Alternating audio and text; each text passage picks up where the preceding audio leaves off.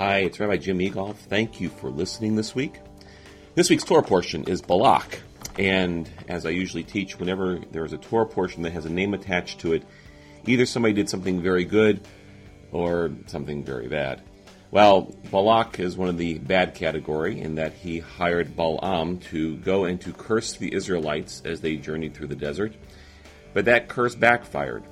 We're going to talk about that curse backfiring this week and the pivotal character that made it happen. I'd love to hear what you think. You can always call me at 610-624-3441, or you can always email me at rav as in Victor, JIM at AOL.com. I'd love to hear what you think.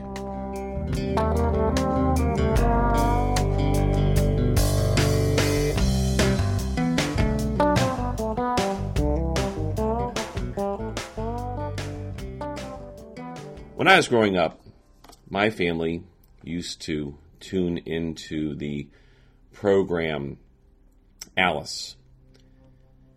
I don't know if you remember this, but Alice was a single mother whose car broke down as she journeyed from one place to another, and as she was stuck in this little town, she took a job as a waitress and then proceeded to raise her son. Well, the other character, female character in that particular TV sitcom was Flo.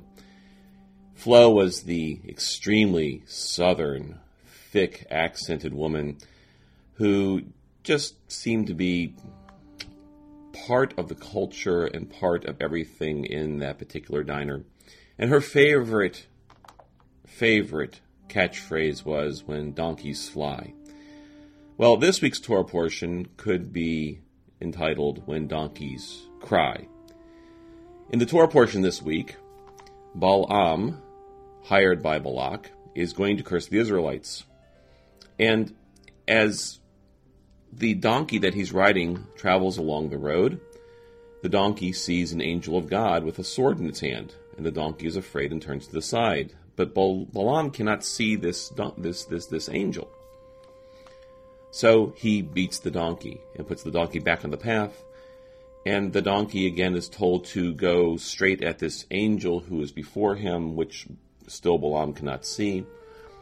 And the donkey just decides, I'm not going anywhere, I'm just going to lay down. It's the safest thing to do.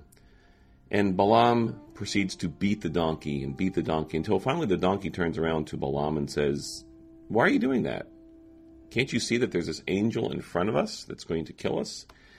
And at that point, Balaam's eyes are opened, but only after he has beaten this poor animal. In looking to the rabbis to find something to speak to this Torah portion, I was very much struck by the teaching of the Rambam, Maimonides, in the Guide for the Perplexed. On page 288, he writes there that there is a rule laid down by our sages that it is directly prohibited in Torah to cause pain to an animal, and is based on the words, "Wherefore have you smitten your donkey?" But the object of this rule is to make us perfect, that we should not assume cruel habits, and that we should not uselessly cause pain to others, that, on the contrary, we should be prepared to show pity and mercy to all living creatures, except when necessity demands the contrary. I bring this up because recently, in many states, there have been a slew of bills introduced that stand in sharp contrast to the teaching of the Rambam. According to CNN's characterization of these bills, and the newest iteration of these whistleblower suppression ag-gag bills is to require that anyone documenting inhumane treatment of farm animals out themselves nearly immediately and turn over all of their evidence before any pattern of abuse can possibly be established.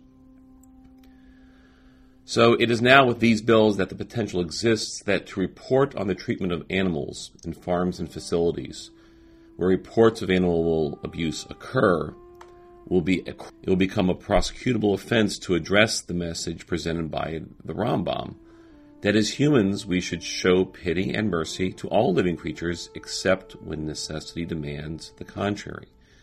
Yes, these animals may be headed for the slaughterhouse, yet that is no excuse for inhumane treatment of them as they live.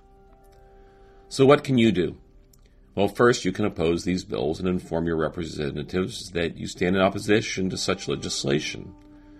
Second, if you're a carnivore, choose to get your meat from a known source which has some certification, free-range chicken, for example. And last, remember the teaching of the Rambam. We should not assume cruel habits and that we should not uselessly cause pain to others.